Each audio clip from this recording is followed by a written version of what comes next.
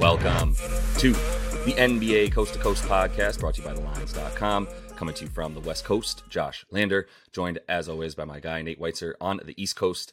And it is Wednesday with a fun 9-game slate to choose from here in the NBA. In this one, we are going to be talking about the marquee matchup in the East that we've got here. The Nets are playing the Celtics in Boston. Also got another game video up for you and our player props. So make sure to like and subscribe to that page. Also want you to head to TheLines.com. You can check out everything we're talking about there and more on TheLines.com and use that odds finder tool that we have there for you guys. That's where we show you all the offerings on those U.S. sports books, giving you guys NBA bets this season. You can make sure you're getting the best odds on everything you're betting on. Nate, let's go ahead and jump into this big slate for Wednesday night and then talk about our games, Celtics and Nets. Yeah, a lot of things to choose from here. We got Magic +9 at the Sixers, immediate rematch there. Embiid is questionable, so is Wendell Carter. The Wizards -6.5 at the Pistons. Blazers +5 at the Grizz. Steven Adams is out. Desmond Bane is questionable there.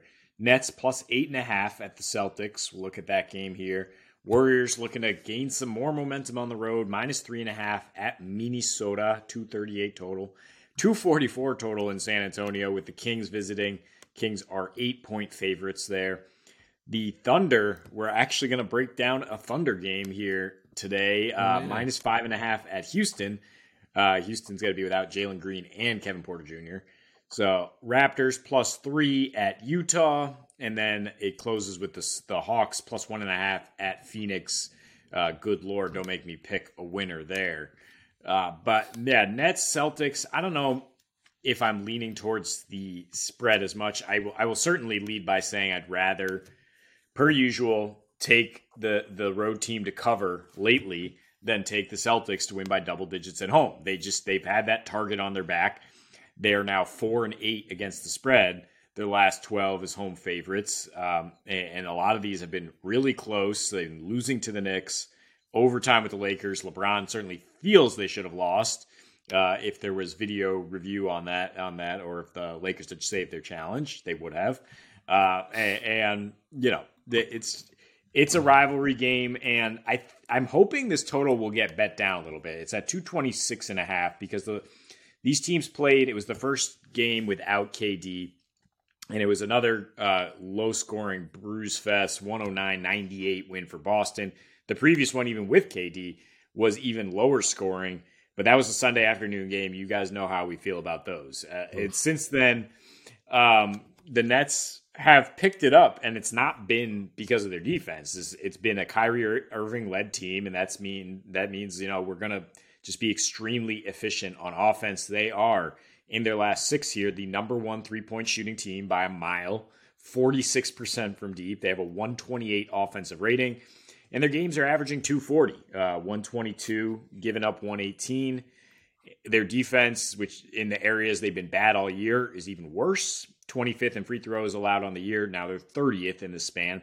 27th in offensive rebound. Now they're 29th.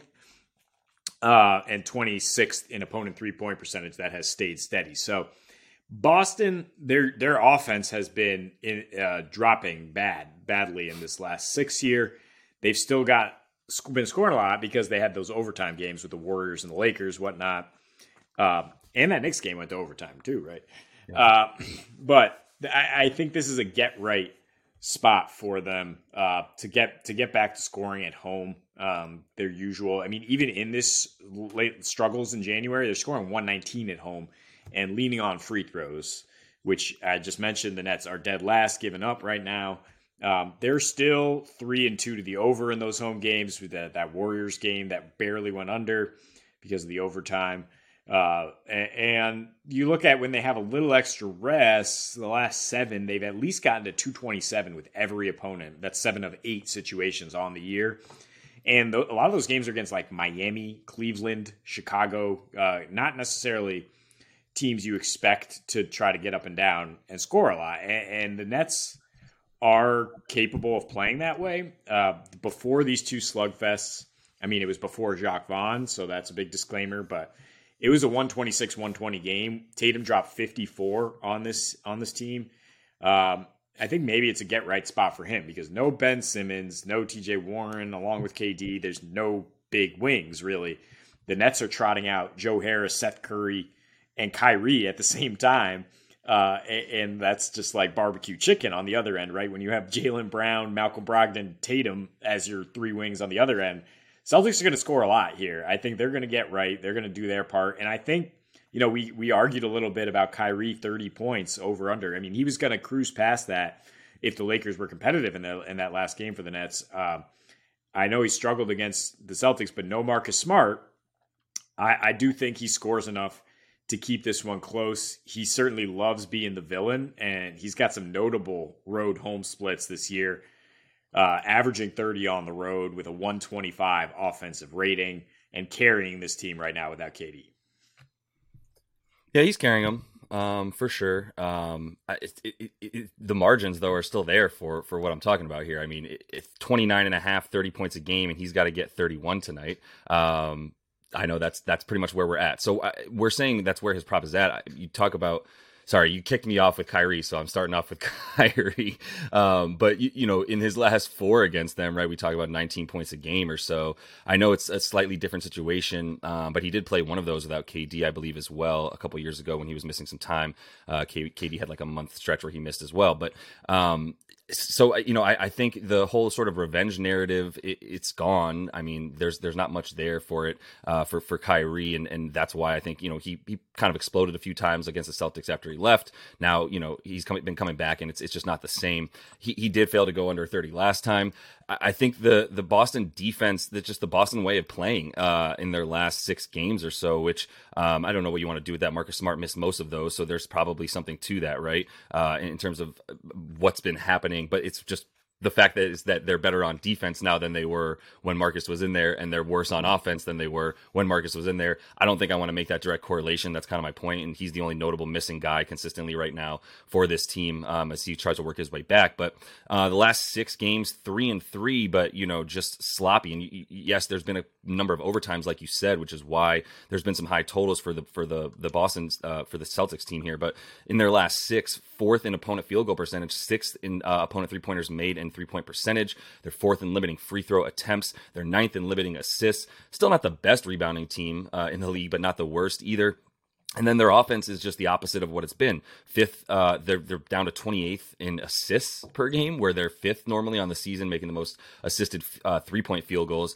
35.8% from deep, only about a few percentage points worse than their normal on the season, but they're just making a few less as well than they do on the season. I mean, that's going to be their offense no matter what. So I think you're fine in sort of assuming that threes are going to be taken and threes are going to be made at least at let's say 12 to 13 of them are probably going to be made even on a somewhat off night for the Celtics team. So what are you doing around, the rest of everything? I would also say Yuta Watanabe, he's likely to play, but there's a few other guys that might miss some time as well for Brooklyn. They're just so thin right now. And you talk about with Simmons out as well, who's guarding these wings? This could be Jaylen and Jason's time to sort of come out of whatever shell they've been in a bit over the course of those last 6, like we were talking about here, and maybe just go get those free throws. You want to see Tatum attack a bit more. That's when he's at his best. We know what he can do from deep, but when he's working within the system of the offense as opposed to sort of getting those ISO balls, then that's when they're a lot better, in my opinion. The lack of assists that they've been having over their last 6 is a huge reason for that. So I would be surprised if if Mazzulla is not talking about that in terms of the way that they're moving the ball right now, especially because if they're going to get free throw attempts against this team like the way that the Brooklyn hemorrhages them, that's just going to continue to lead to stoppage of that clock and the ability for some more points. Obviously, the pace sort of scares me a little bit for Boston because they've been playing a lot slower in their last 6 as well. It's just been sort of more of their defensive style. I don't really maybe it's because of the way they've been playing. Mostly teams, at least the Knicks and the Lakers, teams that play super fast, right, and teams that are getting up and down and scoring a lot of points right now. So there's something to that effect for why they sort of wanted to slow it down against those teams. They didn't even really do it effectively. So I guess my main point in terms of game theory here for the total is I just prefer to take the Celtics, to be honest. I do think they're going to cook in this one. I think they pull away in the 4th. I know Kyrie's been scoring the most points in the 4th quarter this season, but you saw last game as well. He kind of got shut down, which was a big reason why I think, shut down. He wasn't really needed in the 4th quarter, but and that's probably a bit of a reason for the under as well, but they're still getting to 121 without him getting to 30. So either way, I think that the total is just a bit more fair than I'd like to touch it right now. Like you said, I'd like for it to even go up a bit and and then feel better about the under at like 230. So maybe there's a teaser in there to get it to 230 if you want it, but I feel good enough about Boston in this one that I'm not scared by the 8 points. So I think we can agree on Boston team total then, based on our analysis of this, that the Nets aren't stopping them right now, and it's a get-right spot for their offense. It's just a question, are the Nets going to come along? Are they going to continue to hit threes at a ridiculously high clip, which in their last two, they've hit 38 and taken 81 threes, and those two key without Ben Simmons, right? So it's much more of a 5-out or 4-out with Claxton, and they're getting looks because nobody can really check Kyrie one-on-one. And the Celtics can't without Smart. I mean, if Brogdon's playing, I mean, maybe if Derek White is playing more, they can defend Kyrie a little bit better. But Brogdon is not going to be able to lock him up. I mean, he's an unbelievable talent. Say whatever else you will, but and he's just, like I said, he's pouring on the hate on the road. He just doesn't even seem interested when they play at home. But this spot in Boston, nothing would fire him up more. That's why I would be terrified to take under 30 points. And why I think he does do enough to keep them relatively close and keep this one entertaining. Well, maybe it's a good moment for me to remind everyone that we basically went 100% last night. I think maybe Terry Rozier got a few more rebounds than we expected, and that was one little bet that didn't fall through. But my point here to say is that start that we had to the week last night in player props was predominantly due to Nate, and I'm going to follow him on this one, even though I like a Kyrie under a bit. My boy's sizzling right now, so I will I'll maintain I'll keep my Kyrie bet to myself for now. Thunder. This game we're talking here, -5.5, totals up to 232 at Houston with no Jalen Green and Kevin Porter for the host Rockets. Raptors +3 at the Jazz, and then the Hawks are +1.5 at Suns to close it out. Also, Alperen Sengun is expected to play. He's available, but missed a game with an illness, so you don't necessarily know how effective he will be with the Rockets. It's a weird spot, I said to you, trying to take the Thunder as favorites because it happens so rarely. It's usually they're the plucky underdogs who's like, yeah, they're covering 7 points in Denver or whatever, and they just actually go out and just win those games because, I mean, at this point, they are a playoff team in the West. They're in the bunch. They're one of 5 teams with 26 losses at the 7-12 range, so they're not tanking anymore, and that's why I kind of throw out the lost 4 of their last 5 against Houston with, both teams trying to sink to the bottom as much as possible, with OKC playing that pick swap game and being like, well, we don't have your pick till 2024, so we don't need to beat you yet. They have many, many of their picks later on from that Westbrook trade, but so many. Yeah, but right now, I mean, OKC is a top team, and they've covered in 4 straight as favorites. Average margin of victory is 15 points per game. Granted, all of those were at home, but all of them against pretty good teams too. 0-3 against the spread as road favorites. That's mostly is just a situation of no sample size, and 2 of those in November.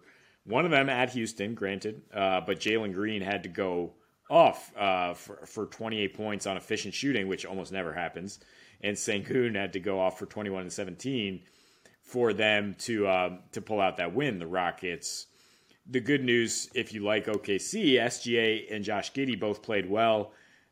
Dort and Poku, who were in the starting lineup and are inactive tonight, were awful. They're -20 or whatever, and Poku is like the human tanking mascot, whatever. They just trot him out there when they need to lose, and he's been out for a while. But in any sense, I mean, the Thunder have the best player on the floor by a mile in this matchup. I don't know how the Rockets are going to score.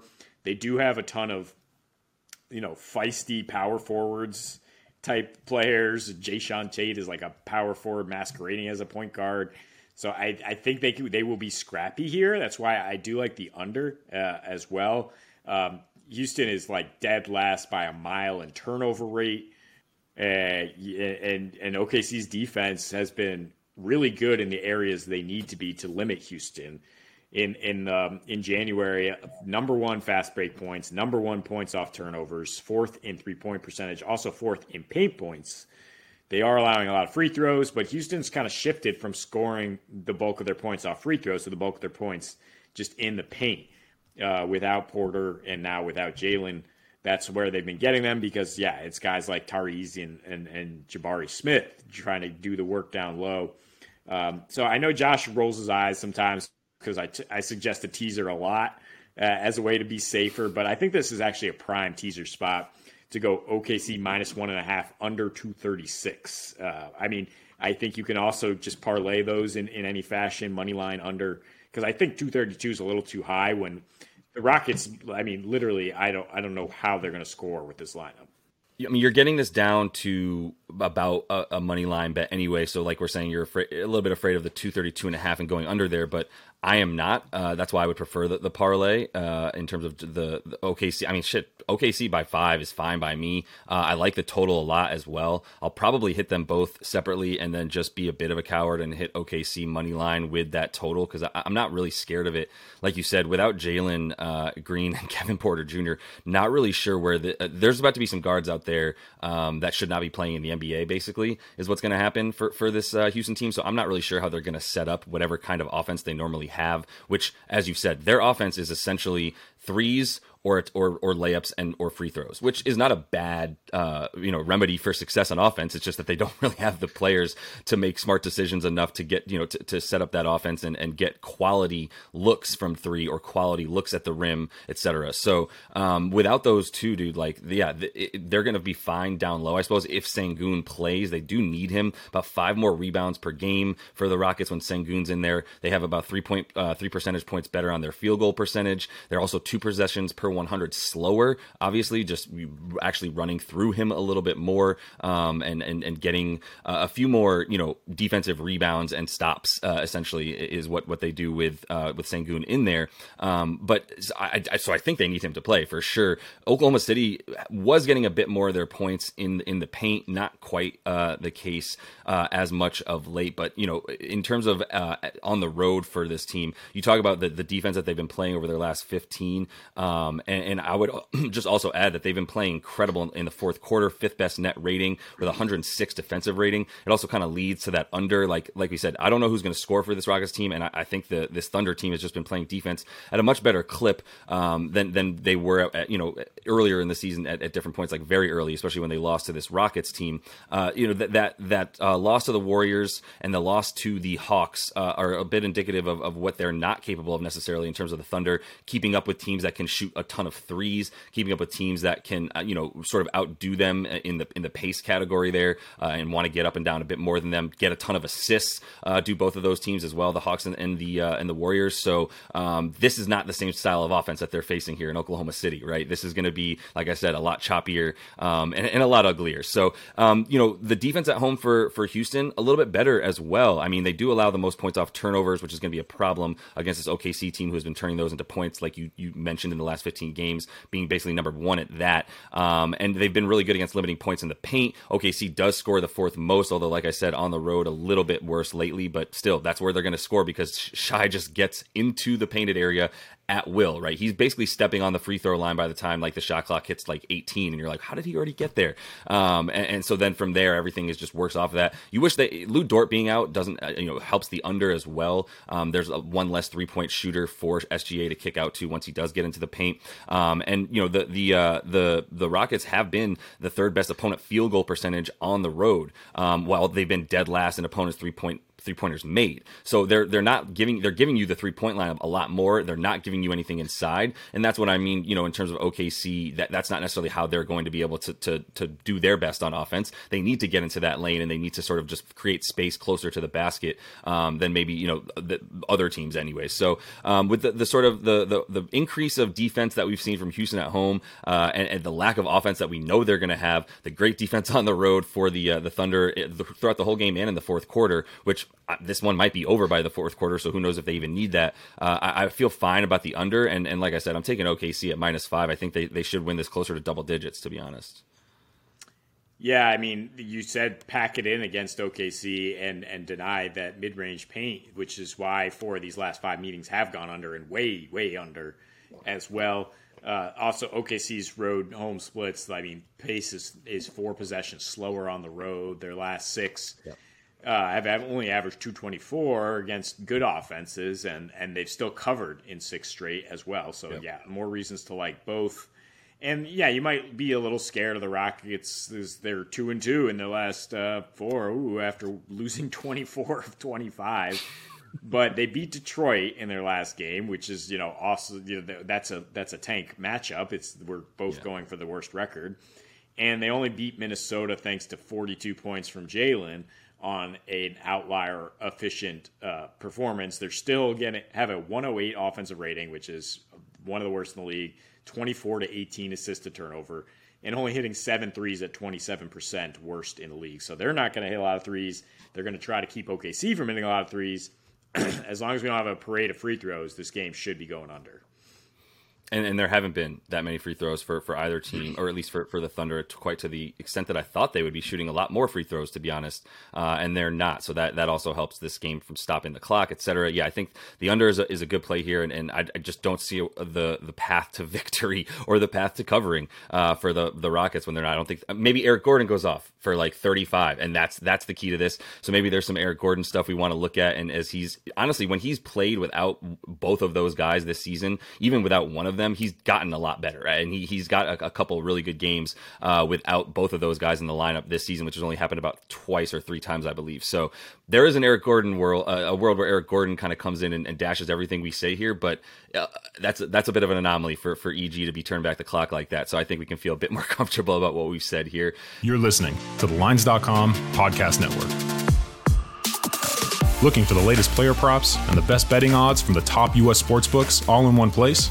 Then join us right here every day this season for free picks and best bets from the sports betting experts you can trust. Check out the Lines.com NFL Megapod as Matt Brown, Steven Andrus, and Adam Candy break down every game for this weekend's football slate. Join the Coast to Coast podcast crew Mondays through Fridays as Nate Weitzer and Josh Lander bring you the best player props and game lines for Major League Baseball, the NBA, and the NFL. And tune in to Beat the Closing Line twice a week as Nicole Russo, Mo Nawara, and Eli Hershkovich dive into NFL opening lines, plus special guests from the sports betting world. So subscribe, rate, and review to the Lines Podcast Network, the source you can trust to make you a better sports bettor.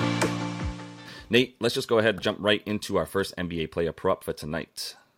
Yeah, we also went 2 for 2 on the game picks, thanks to Joker turning it on in the second half with a monster line, of course. I think he had 63 PRA. The guy is just unbelievable. But I'm going with Steph Curry here for this first one. Speaking of unbelievable, and not really, I don't have a problem with points, assists, or points is all the way up at 29, but I just want the 5 threes. And again, you're getting better odds than you would expect. Plus 104 at FanDuel. Plus odds for Steph to hit 5 threes when he's averaging 6.7 on 15.7 attempts his last 3 road games, hitting 43% of those. 6+ threes in the win, if you want to tack one more on, is plus 350 at FanDuel. And I guess you're getting such tempting odds because the Wolves have been playing elite defense against the 3-point line in the last 2 weeks. And I don't care. You can't play defense. Steph is not a scheme you can draw up to deny him from shooting. The Warriors, now they have their full roster, right? They're going to get him open with their scheme, or he can just fire from wherever the hell he wants. His last 5 against the Wolves, he is a tick down from that insane production, but still hitting almost 5 threes per game at 38% on 12.6 attempts, also averaging 30 points, 7 assists, 6.5 rebounds. So, and despite how good they are overall limiting threes, they're better on the wing. The Wolves, they're allowing the 4th most threes to point guards and the 5th most points to point guards on the season. So it's not like D'Lo or Ant is doing a lot of that stopping. So I think Steph and Clay both are good bets. Once again, they've hit their props probably in like 5-6 straight games here, at least when you take just the threes or you take the points with Clay, because he's just been reliable as hell. Yeah. For Clay, we just kind of keep throwing him in, right? Like you can just count him as a prop that we're taking if he's going to remain at like 20.5 points, which tonight I think they gave him a tick more. Yeah, 22.5 tonight. look, he's still averaging like 27 a game in his last like 11 games. So, both of these guys, yeah. But Steph with those 7 made threes, those on the road right now in the last 3, I think the 42.5%, like you said, like you can't shape a defense to guard someone 35 feet from the basket, and he's been shooting from there at least a handful of times a game. So on those 16 attempts he's taking. I'm going with a few fringe guys here for my 2 picks. I'll start off with Jeremy Sochan, our boy on the Spurs there, who we've talked about once or twice this season. I think we hit him once earlier this season as well in a get right. It's a good spot for him. 19.5 points and rebounds combined for the Rook, minus 110 on DK there. Or you could just take the boards, as there's great odds on DK at plus 115 for him to get 6 boards. And we're welcoming him to the party officially. Nate dropped 15, 8, and 2 in 33 minutes versus Sac a couple weeks ago, who they're taking on tonight with what's that total at now? 245.5. So there's going to be some points and possessions in that one. Double digits in 7 straight for the kid since in his last 7, like I said, 18 a game, 6 boards and 3.5 assists there. And then, the Kings offense on the road is just not the same. There's probably going to be some more rebounds for the kid. 114 points a game on the road for them versus 123, shooting 33% from deep versus the ridiculous 40% that they're shooting at home for the Kings. So in the last month against power forwards like Sochan, 22 a game and 10 boards that they're allowing to opposition there. So if he's going to get the like 33 to 35 minutes that he got against them a couple weeks ago, he's been averaging at least 28 or so in his last 7, like you talk about there. So I think as long as he's getting the minutes, he's proven that he's pretty vital for them as they continue to tank. It's vital that he's going to be vital for them in the future, and they might as well get him out there and see what they got. He's been performing well. Whoa. They're not tanking. They're playing Spurs ball, sprawl ball, and they've got a nice power forward who can fit into that. I mean, a lot of these beautiful possessions you see from the Spurs lately, Sochan's touching the ball and moving it. He's getting some dimes in addition to these points and rebounds, but I think the rebounds is the best juice here, plus 115, considering the Kings have struggled shooting the ball on the road lately, and I think that's really where you exploit it. But I think the odds are great here overall for him to continue this hot streak. So I'll go with Kristaps Porzingis. Really, I would take any big man against Detroit. Right now, they're giving up the second most paint points and points per game on the season, but much, much worse in January. They've just completely laid out the red carpet, giving up a league high 59.5 paint points in January, along with the 5th worst rebound percentage in that span and a league high 14 rebounds to power forwards in the last 2 weeks here. Porzingis averaging 25 points, 8.5 rebounds on 34% usage in his last 2 against Detroit since joining Washington. Bradley Beal was active for that last one. And Porzingis, his numbers were down 20.7 boards, more because it was a blowout than Beal was in there. He does score 2 points per game fewer when Beal's in there, but 1.5 more rebounds per game. Also gets more boards on the road. His last 6 roadies actually filling up the assists as well. 3 assists per game, along with 21 points, 9.5 rebounds. So you can look at PRA 33.5 in addition to just the 31.5 points rebounds I looked at initially. But if he's going to be more of a facilitator, playmaker, even with Beal in there, because he has 12 dimes his last 2 road games, I think you look at Porzingis there. But I'm comfortable still taking him with Beal in the lineup. It's Kyle Kuzma that I think his usage takes a bigger hit. And this matchup is just so great because Detroit is you want to talk about tanking. They do not defend anything. Yeah, I don't know how they're supposed to at this point with that roster too, but I'm like you said to kick things off, and that was good enough for me. Like I'm taking a big guy against Detroit right now, who's just hemorrhaging points right around there. Right, that's where they're most vulnerable. Marvin Bagley probably out tonight. He's at least questionable, but another great turnstile when he's in there if you want some points down low. So let's finish things off here. Like I said, I'm kind of introducing 2 guys to the show because I don't think we've ever taken a Precious Achiuwa prop on this show in the few years that we've been doing it, Nate. But I will will say that we're going with him tonight against Utah. 9.5 boards is plus money. That's because Walker Kessler is down low these days for Utah. But 24.5 points and rebounds as well. That's minus 122. Also, we'll throw out, if you're interested, plus 130 for the double-double. So if you like the 9.5 boards at plus 105, I think we both expect him to get at least 10 points tonight. I think we expect him to get a few more, to be honest, but at least those couple there. So, the double-double gets you a bit more juice on the rebounds, essentially. His last 6 with OG Anunoby out, which is really key for the minutes that he gets and the sort of stats that he's able to put up. 17 points a game, 10.5 boards, and 34 minutes for Precious, which is huge. Chris Boucher's not really getting time these days either, so you can feel pretty good about Precious getting the minutes out there. Last 3 when he was starting, which I think we expect him to do tonight as well, 18.3 a game and then 12 boards. These are all at Golden State, Portland, and Phoenix in those times. So you're talking about, Golden State is doing a better job of limiting points in the paint down low and rebounds, but Portland, Phoenix, impressive what he did against those teams with a couple pretty good centers down there. Utah in January is allowing the second most chance points, which is crucial here because they are much better in rebounding, back into the top 10 in terms of allowing opponent rebounds per game, which is really, really good. And that's a direct result of Walker Kessler being in there, because if you look at what they did in the lineup through basically December before he got put in the lineup, they were 18th in opponent rebounds per game was Utah. I know we picked on them a bunch more earlier in the season when Kessler was getting like 20 minutes or less, but finally Will Hardy was like, wait, this dude's like at least the third best player on my team right now. I need him in the game. So he's been getting a lot more minutes, but still Zubac had 15 and 12 against the kid. Kyrie, when they were against Utah, went for 48 and 11, getting down into the paint. Utah's defensive rating has been a lot worse, overall. So I think the way that Precious is playing for them in a scrappy offense that we've talked about how bad it is in the half court and relies a lot on second chance points and crashing the offensive boards, it's going to continue to be an important emphasis for Achua, and I think that's why you can continue to rely on his stats without OG in there. Yeah, I mean, stat stuffing right now when he gets the minutes, it's crazy. We're in this points league. I have Siakam and Achua side by side, and Achua is outscoring him every single night right now because he's getting more points and rebounds, and Siakam is struggling with his shot.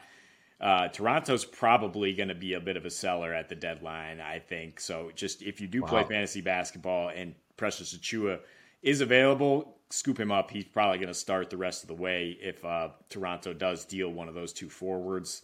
So, it's probably going to be OG, right? His props are going nowhere but up. Maybe OG if they don't want to extend Siakam. But, I mean, that would be a blockbuster deal, definitely, if they deal with Siakam. In any case, Achua, stock arrow pointing up. Yeah, I like it. No, it's relevant here, and let that be a lesson to you all. Play fantasy basketball. It gives you little insights like this, because why the hell else would Nate care about what Precious Achua was doing if he wasn't on his fantasy team? That's a great call, because if OG does get sent away, or if Siakam, either one of those guys, then you expect Precious to get a lot more time. Like we said, Chris Boucher is in the doghouse where he lives basically with Nick Nurse, so you can continue to feel good about Precious getting those minutes. And that is all the time we have for you in this one. We're going to look to stay hot with you guys on these player props tonight. Continue to follow along by liking and subscribing to that page. And until we see you next, happy betting.